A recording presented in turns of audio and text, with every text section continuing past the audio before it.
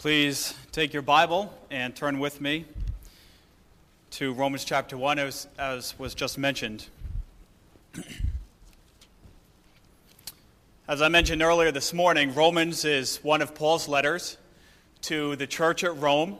He had never been there, but his goal was to travel through to meet the church, and he was writing this letter as a letter that would go before him before he arrived.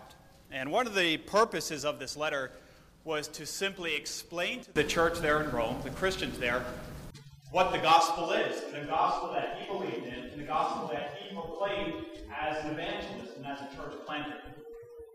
And so we see right off here in Romans chapter 1 that he deals with the gospel of Jesus Christ. If you look at our text, it's Romans 1, verse 16. But before we get to Romans 1:16, Paul says in verse 15, I am eager to preach the gospel to you also. See, so Paul hasn't yet come, but he's telling the church at Rome, he's telling the Christians there, I'm coming to you and I'm excited to preach the gospel to you. This message that has brought us to salvation. And I can say the same thing to you here this morning. This church here in Georgia, that I am eager, I'm excited to preach the gospel to you as well. There's only one message that God has designated to be for the salvation of this world. And that is the gospel of Jesus Christ. No other message,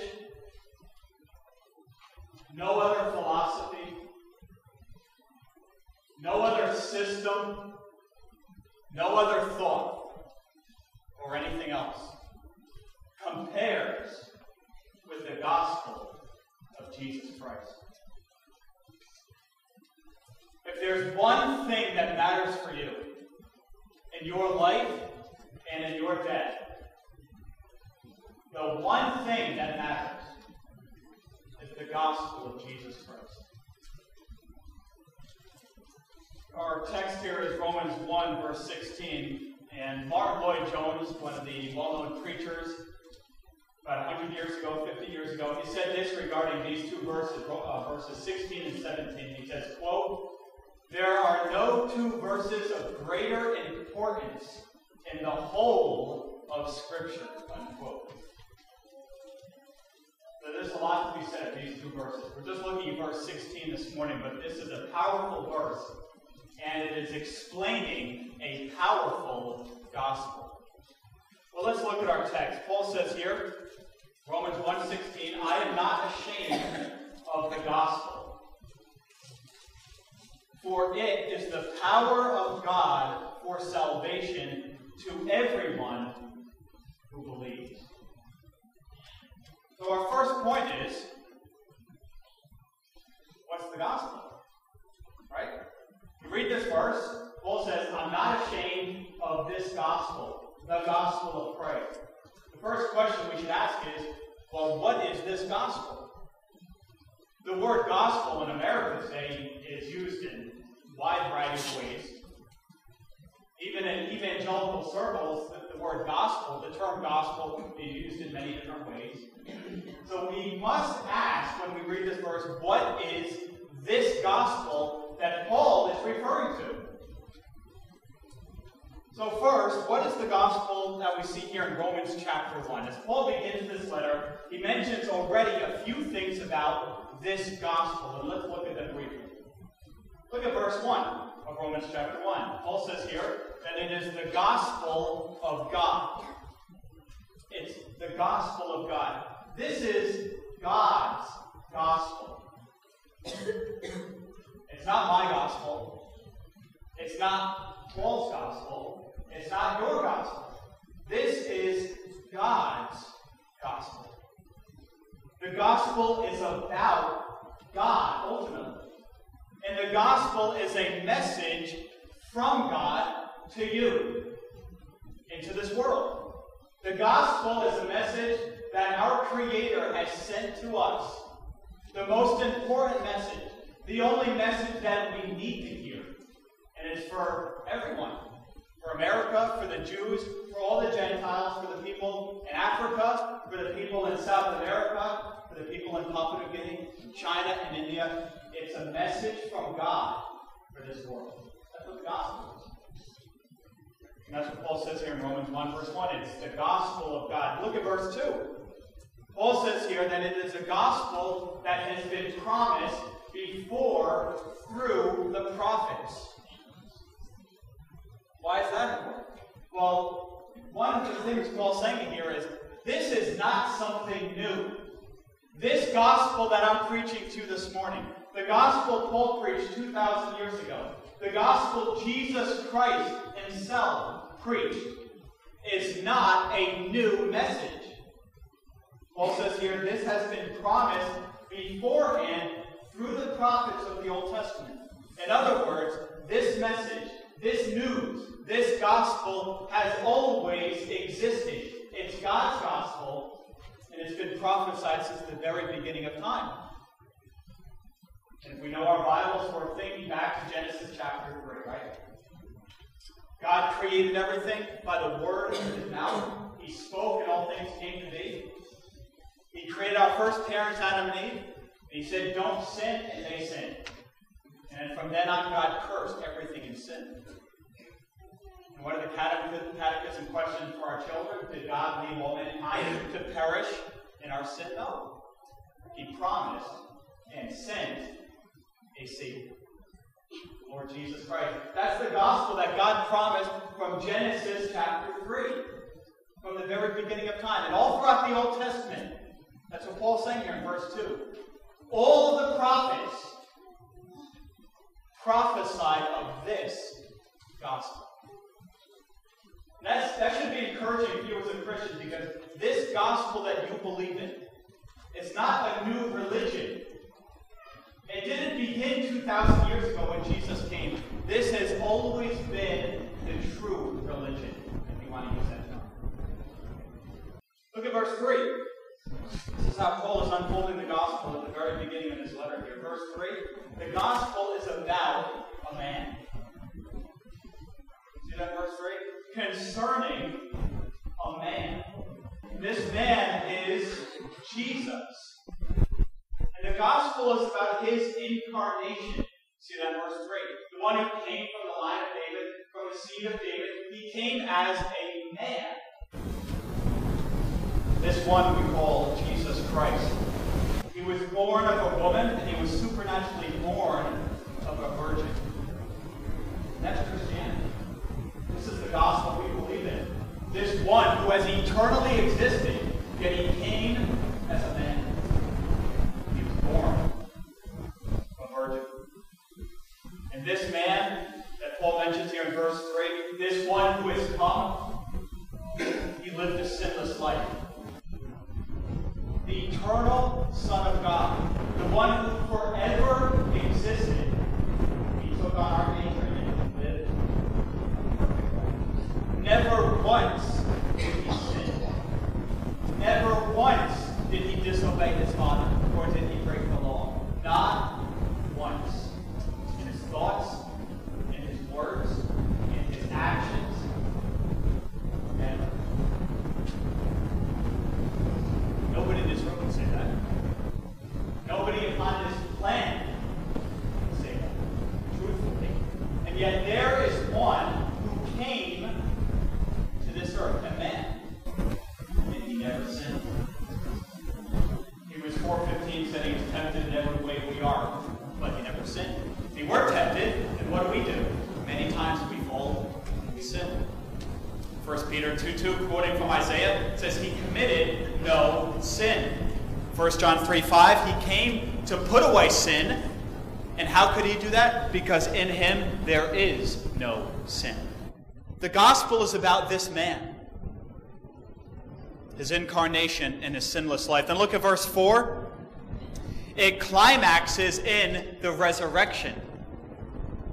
You see, I'm sure that 2,000 years ago, when this man was hanging on the cross, he was crucified as a criminal. He was crucified as an enemy of the state. He was crucified as a blasphemer. Everybody pretty much hated him. And when he was crucified, nobody came to his rescue. His own disciples ran away. And I'm sure while he hung on that cross, the Jews, the Romans, and Satan himself, they were thinking, we've won. We did it. This guy that we don't like, we crucified him. He's dead finally. He's done. He's off our hands. But what does Paul say here in verse 4? That the gospel climaxes in the resurrection of this man. My friends, this man, this God-man, Jesus Christ, he died, but he did not stay dead. He defeated death. And that is a message this world needs to hear. Because what is your biggest problem? And my biggest problem? What is the biggest problem that this world has today? It's your sin and your death. The gospel is good news because it tells us of a man, this God-man, who's defeated death. My friends, if you believe the gospel, if you're a Christian today, you have put your faith in this one who's defeated death for you. And you rejoice. You don't have to face death like everybody else in the world because he has defeated it for you. He's defeated your sin. He's defeated Satan. He's defeated the world. And if there's one to trust, if there's a message to believe in, it's this gospel. And this is the gospel that Paul is outlining for us right at the beginning of his letter to Rome, to the church at Rome. Then notice what he says here in verse 9. Hence, it's the gospel of God's Son. Because the gospel, as we've seen, is ultimately about Jesus Christ. So that's how he outlines in Romans chapter 1. But what is the gospel more broadly in the New Testament? As I said earlier, this is the most important question of all. What is the gospel? So what does the New Testament say about the gospel? I'm just going to highlight here 3 things. First of all, the gospel is about the substitutionary death of this one, Jesus Christ. You don't have to turn to these. I'm going to read through them quickly. But Romans 5, verses 6 and 8 says, Christ died for the ungodly. God demonstrates his love towards us, towards you, in that as a sinner, Christ died for you. That's the gospel. The substitutionary death of Jesus Christ, the God-man. 1 Corinthians 15:3, Paul says, I delivered to you as of first importance what I also received, that Christ died for our sins, according to the Scriptures. You see, we hear that phrase a lot, right, as Christians, Christ died for us. But understand what the Bible says when it tells us that Christ has died for us. It was a substitutionary death. In other words, if Christ died for you, then all have died, as Paul says elsewhere. If Christ has died for you, you don't have to die for your own sin, because Christ has died for you. And that should make you rejoice as a Christian. And if you're not a Christian, that should make you run to Christ. He has died for sinners. Now the world says, who cares? I don't need someone to die for me. I don't have sin anyway. But the Bible makes it very clear, as I've mentioned, the biggest problem that this world has is our sin. And Christ came to put away sin by dying in our place. 1 Peter 3:18, Christ also died for our sins once for all, the just for the unjust, so that he might bring us to God the Father. That's the gospel, Christ dying for us, because you can't go to God by yourself. You can't make it to heaven on your own. Nobody can. But Christ came to die for us, to bring us to God. You want to get to God? You want to get to heaven? It is through the death, the substitutionary death of this man that we speak of, Jesus Christ. My friends, if you haven't believed this message, believe it today. Trust in it today. If you're old, if you're young, it doesn't matter. The gospel is also about imputation. In other words, Jesus took our sin and we gave him we gave Jesus our sin, and he gave us his righteousness. It's imputation. Think of 2 Corinthians 5:21. It says that God the Father made Jesus, who didn't know sin, who committed no sin. God made him to be sin for us. Said we would become the very righteousness of God in him. That verse speaks of imputation. You can give Jesus your sin for free. If you would give him your sin, you don't have to bear it yourself. See, one of the biggest problems of all the other religions in this world is that they say you can actually get rid of your own sin.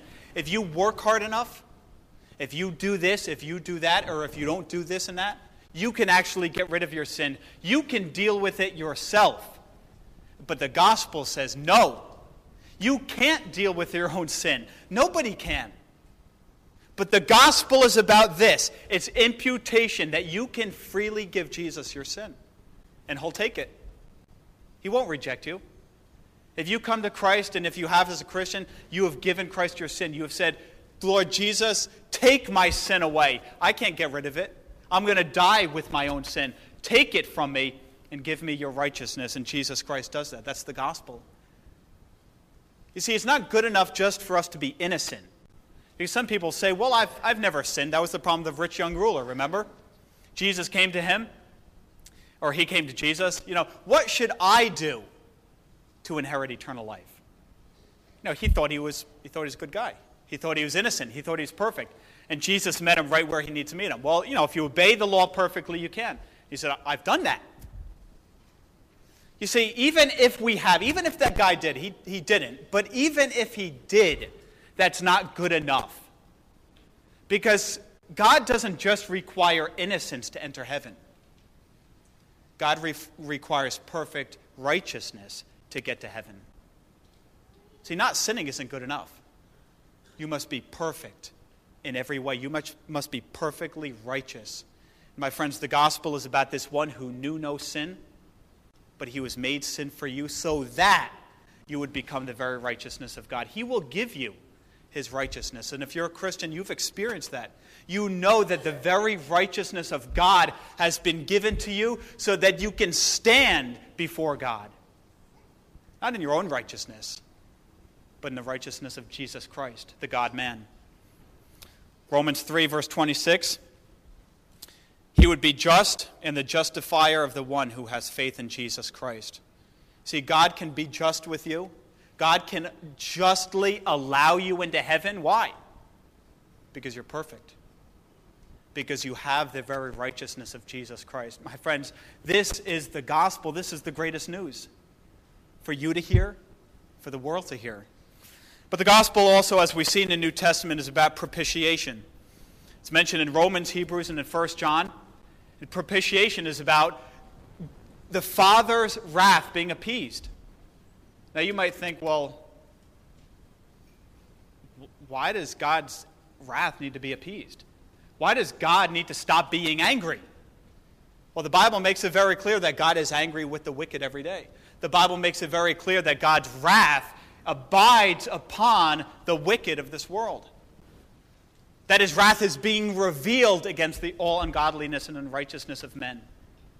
God is angry at the wicked. God hates sin. And his wrath is burning.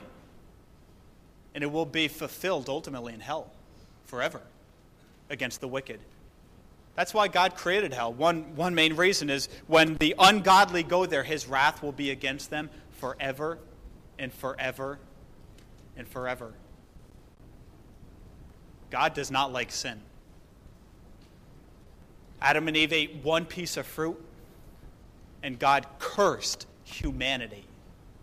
God takes sin very seriously. And the gospel is about God's anger against sin, but it's about one who came and stood between us and God.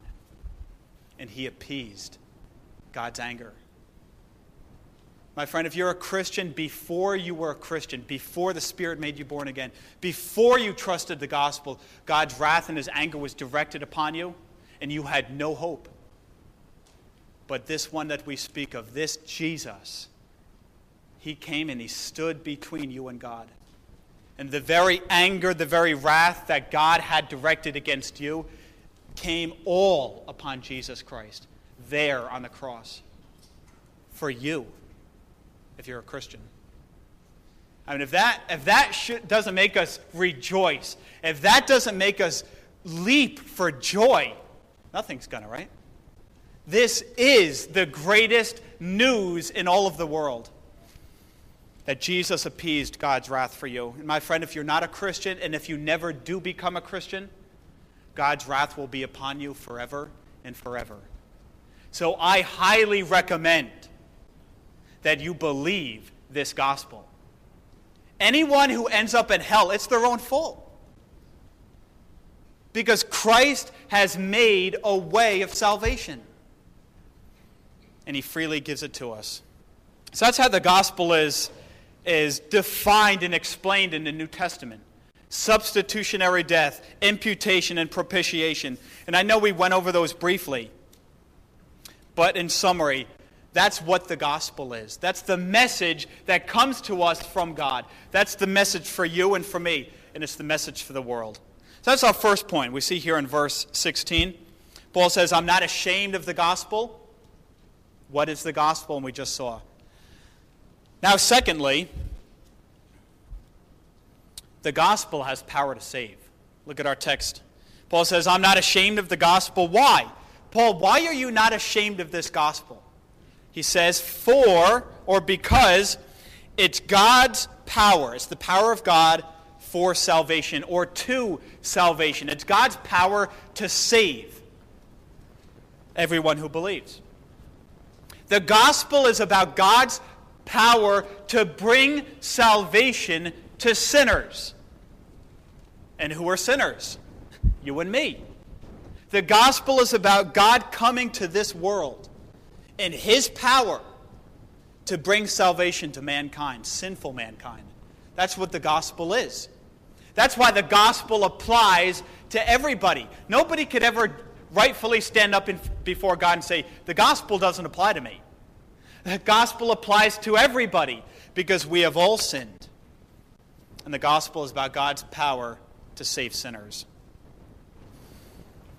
Whatever it is that saves sinners needs to be powerful. I mean, think of it. To understand this salvation that the Bible speaks of, we need to first go back to the state of our first parents and why we need salvation in the first place. How did God create Adam and Eve? He created them holy. He created them innocent. He created them perfect. There was no sin on this planet. That's how God originally created our first parents. But as we've seen throughout the scriptures and as we've already heard this morning, they sinned. And God cursed them, all of their children, and all of creation. Everything is cursed in sin. That's why when you turn on the news, all you hear really is bad news. Why? Because we live in a cursed world. Why is there war and famine and earthquakes and all these terrible things? Because we live in a cursed world. So to understand this salvation that the Bible speaks of, we need to understand how God first created everything and then what God is going to do through this salvation. You see, really what salvation is God reversing the curse upon this creation. And whatever is going to reverse this curse, whatever it is that is going to take your sin away, whatever it is that will deliver you from an eternal hell and deliver you from the very wrath of Almighty God, whatever it is that's going to do that, it's powerful. Our good works can't do that. Again, that's the problem with every other religion. Our good works can't reverse this curse. Our good works cannot extinguish the flames of an eternal hell. But the gospel can. And that's why the gospel is good news. The gospel is not bad news. You know, there's no need for anybody to be offended at the gospel. But it shows how depraved this world is. that when you declare to them the only hope, the message of joy, the message of peace, the message of salvation, they get offended and they hate you for it. The gospel is powerful because it can reverse the curse and it can actually save you. If you're a Christian, you know that's true. The gospel has saved you. Not that it might save you. You're not hoping, well, I'm taking a pretty big risk here. I don't know if I'm going to actually be saved when I stand before God. That's what the Muslims believe, right? They say, well, I'm hoping that when I stand on Judgment Day that I'll be allowed into paradise. I'm hoping. There's a good chance, but I'm not sure. A lot of Catholics believe that. That's most religions. Well, I'm hoping it'll happen. I'm not sure. But my friends, the gospel is so good. The gospel is so powerful that if you believe the gospel, it does save you. And your sins are removed. You're not hoping. It is a guarantee. Why? Because this one that we've been speaking of, this God-man, Jesus Christ, he has made it certain. This is a gospel you can trust. This is a gospel you can believe in. Martin Lloyd-Jones says, quote, "The gospel is God's way of saving us," unquote. And he says also that the gospel, quote, "is the announcement of what God has done in order to save us," unquote. Turn with me, if you will, to 1 Corinthians. 1 Corinthians chapter 1. And I want to read to you a few verses from this section in 1 Corinthians so that you can see there's a lot of the same themes that Paul brings up again that we're seeing in Romans chapter 1, verse 16. 1 Corinthians 1, and start with me at verse 18. Paul says here, "For the word of the cross," what's the word of the cross? The gospel, right? Paul says here, the word of the cross, that's the gospel, the message of Christ. He said, it's foolishness to those who are perishing, right? When you tell the gospel to your unsaved coworker, or to your neighbor, or to the guy at the bus stop, or to the woman at the grocery store, whoever it is, what's the natural response? It's foolish. That's ridiculous. I'm not going to believe that. I don't want to believe that. I don't want to embrace that. That's what Paul's saying here. That's the irony of the gospel. And that just shows how much sin has corrupted and twisted humanity. Paul says here, it's foolishness to those who are perishing. But to us who are being saved, what is it? It's the power of God. Right? What's Paul saying in Romans chapter 1? It's the power of God. That's what the gospel is. It's God's power coming to us to save us. Then drop down to verse 21. 1 Corinthians 1:21. God was well pleased through the foolishness of the message preached to what? To save those who believe. For indeed, Jews, they ask for signs, and Gentiles, they search for wisdom. But what do? We don't do that. We preach Christ crucified. What's that? The gospel. Paul's saying we're not doing all this other nonsense. We preach the gospel. Then what does he say after that? To the Jews, it's a stumbling block. They don't want to believe in a crucified Messiah. This guy who said he was the Messiah but really was a blasphemer. They don't want to believe that. To them, it's a stumbling block, the gospel. And what is it to Gentiles? What is it to the rest of the world? What is it to Americans? It's foolishness. But to those of you in this room who have been called by the Holy Spirit, to those of you in this room who are born again, what is the gospel? What do we see here in this passage? Paul says it's the power of God. It says Christ, the power of God. And you know it is. You've experienced this power. You've experienced this salvation. You're no longer worried about your sin and going to hell and thinking, well, there's no hope. You know there's hope because the gospel has come to you with power.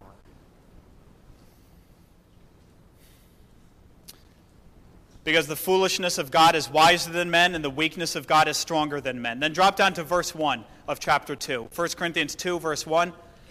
When I came to you, brethren, I didn't come with superiority of speech or wisdom.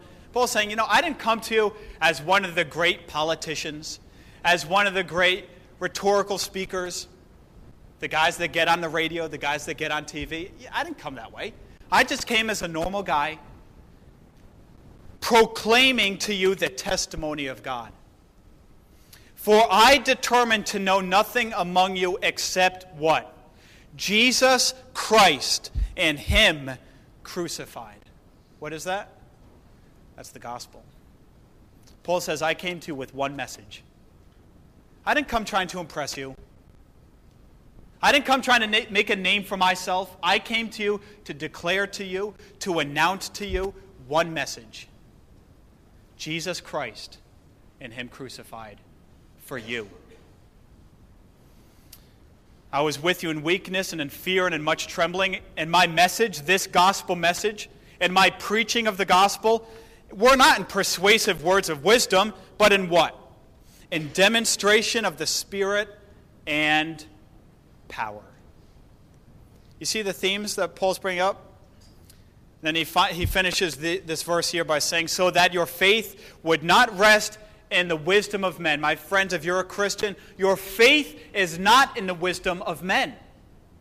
Your faith is not in some good preacher or some good book or some good denomination. Your faith is in this powerful gospel.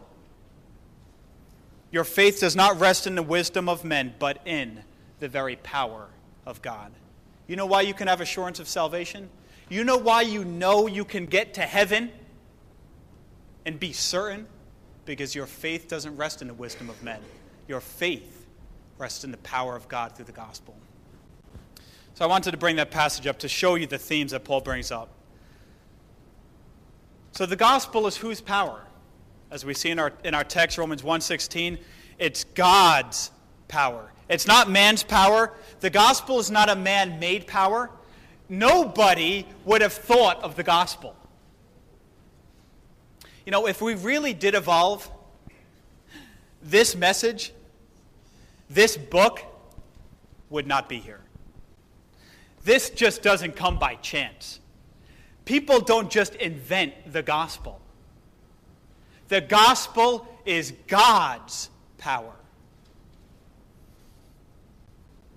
It's the supernatural, divine, and sovereign power of Almighty God. That's what the gospel is. That's why it's good to believe the gospel, right? Martin Lloyd-Jones says, quote, the gospel is not something that tells us what we must do to save ourselves. It tells us how God has provided and produced his own way of salvation and how he applies it, unquote. That's what the gospel is. The gospel doesn't come to you and say, okay, if you obey this rule, if you obey this command, if you wear these clothes, if you don't eat this kind of food, you'll get to heaven. That's not the gospel. If that was the gospel, we're doomed because we screw up day after day. We're sinners. The gospel is about what God has already done. What has God done? He sent his Son to die on a cross for sinners, to die in your place, to give you his righteousness, to appease the wrath of Almighty God for you. That's what God has done. He didn't say, I might do it. That's what God has done. That's why we call it news, right? When you turn on the TV or the radio and you're listening to news or watching news, it's telling you what's been done, what's been accomplished. That's why we call the gospel news. And it's not ordinary news. It's good news. See, man has always been trying to save himself, but to no avail. Has any other religion made a way of salvation? Of course not. We started this back with our first parents, Adam and Eve. They sinned. They realized they screwed up. They realized they were naked. They realized, great, now what do? We got to hide from God. And whoever thought of it, I have an idea. Let's sew leaves together. And God comes to them, most likely the second person of the Trinity himself. And it's like, what are you wearing? And what does he do? He doesn't say, that's good enough. He doesn't say, listen, you gave it your best effort. That's good enough. I'll just overlook your sin. He doesn't do that. He acknowledges that they're sinful. He acknowledges that they're naked. And he makes a sacrifice for them, and then covers them in his sacrifice and what he provides. Man has always been trying to do it himself, but to no avail. The gospel is God's power to save sinful mankind. Salvation is not man's effort, not man's doing. It's not our work. It's God's power from first to last. God doesn't do 99% of it and then say, okay, if you do 1%, good job, you're going to make it to heaven. God says, you can do nothing, I will save you.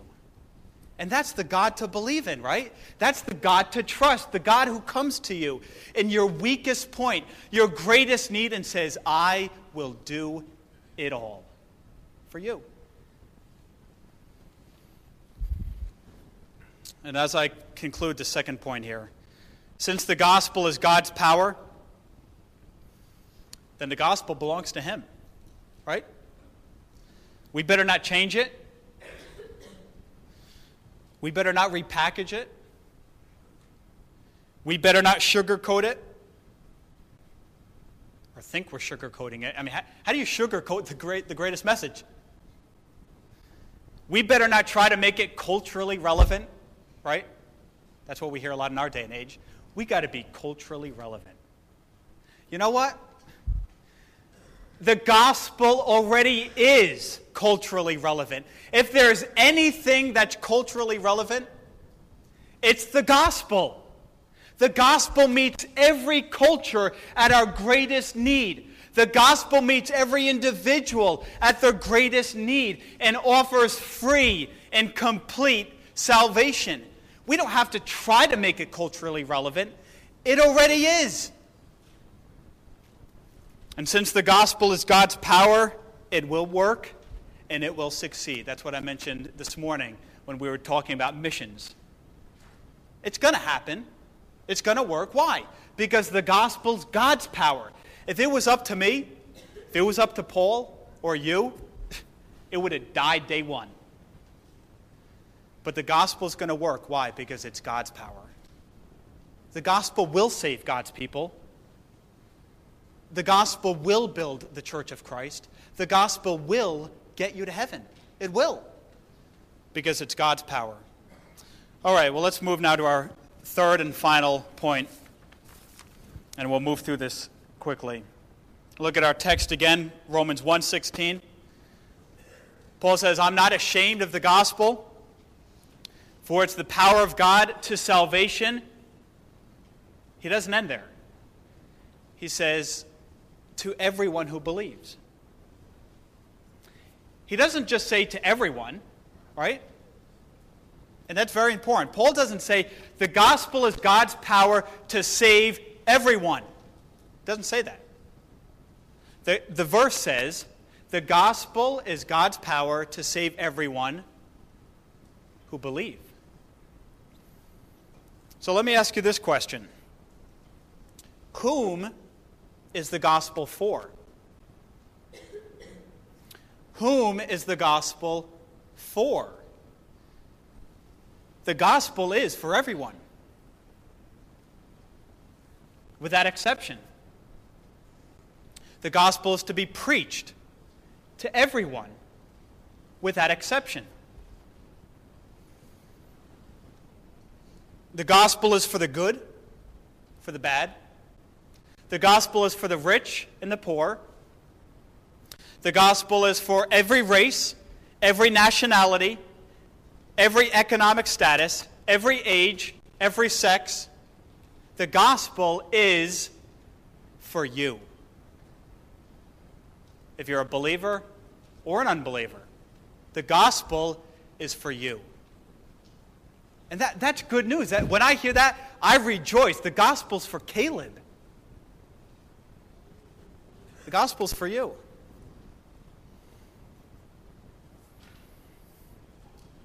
What do we read in the Bible? Whoever will call upon the name of the Lord will be saved. My friend, if you call on the name of the Lord, you'll be saved. If you have called upon the name of the Lord, you are saved.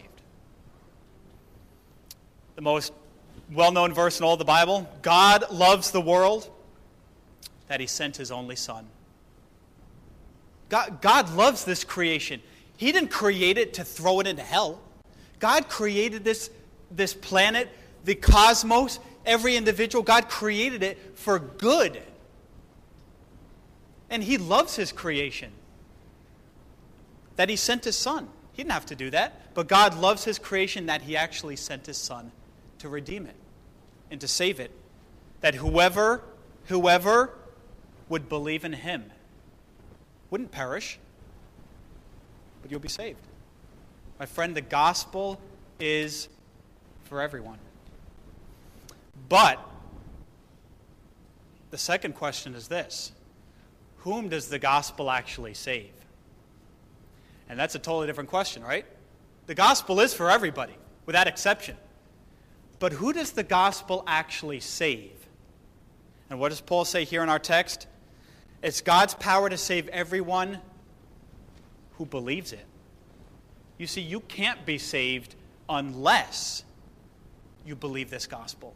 There's only one way of salvation for every individual on this planet, and that's through the gospel of Jesus Christ. That's through the message that God has provided. The gospel doesn't actually save everybody, right? That's common sense. And why do I say that's common sense? Think of Cain. Did the gospel save Cain? Did the gospel save Esau? Did the gospel save Pharaoh? Did the gospel save Judas? And many, many, many others, right? The gospel doesn't actually save everybody. The gospel saves only those who believe it. And that's taken a huge leap for a human to do that. For a human being to say, I can do nothing, I completely trust in the work of Jesus Christ. For a human to get to that level, yeah, that is a huge leap. That's faith. Trusting in Christ. The gospel saves those who believe it. So what does God require you to do with the gospel? He requires you to believe it, to put your faith in it, to trust it, to rely upon it, to depend upon it. That's what God requires of you.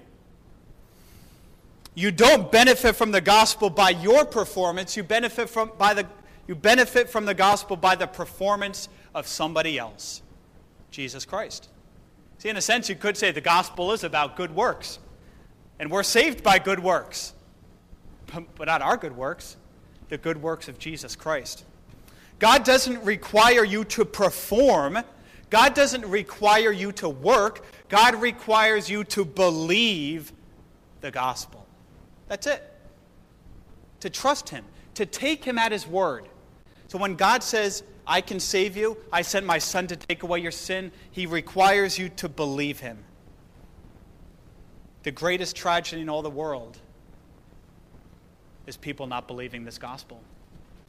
And so my friends, I want to encourage you and challenge you. If you're a Christian, tell this gospel to those around you who don't know the gospel, who don't believe this gospel, and invite them, encourage them to believe this gospel. There's no need to beat around the bush. Tell them the gospel and invite them to freely believe it and to trust in it. And if you're not a Christian here, if you haven't believed the gospel, then today, now, trust in the gospel.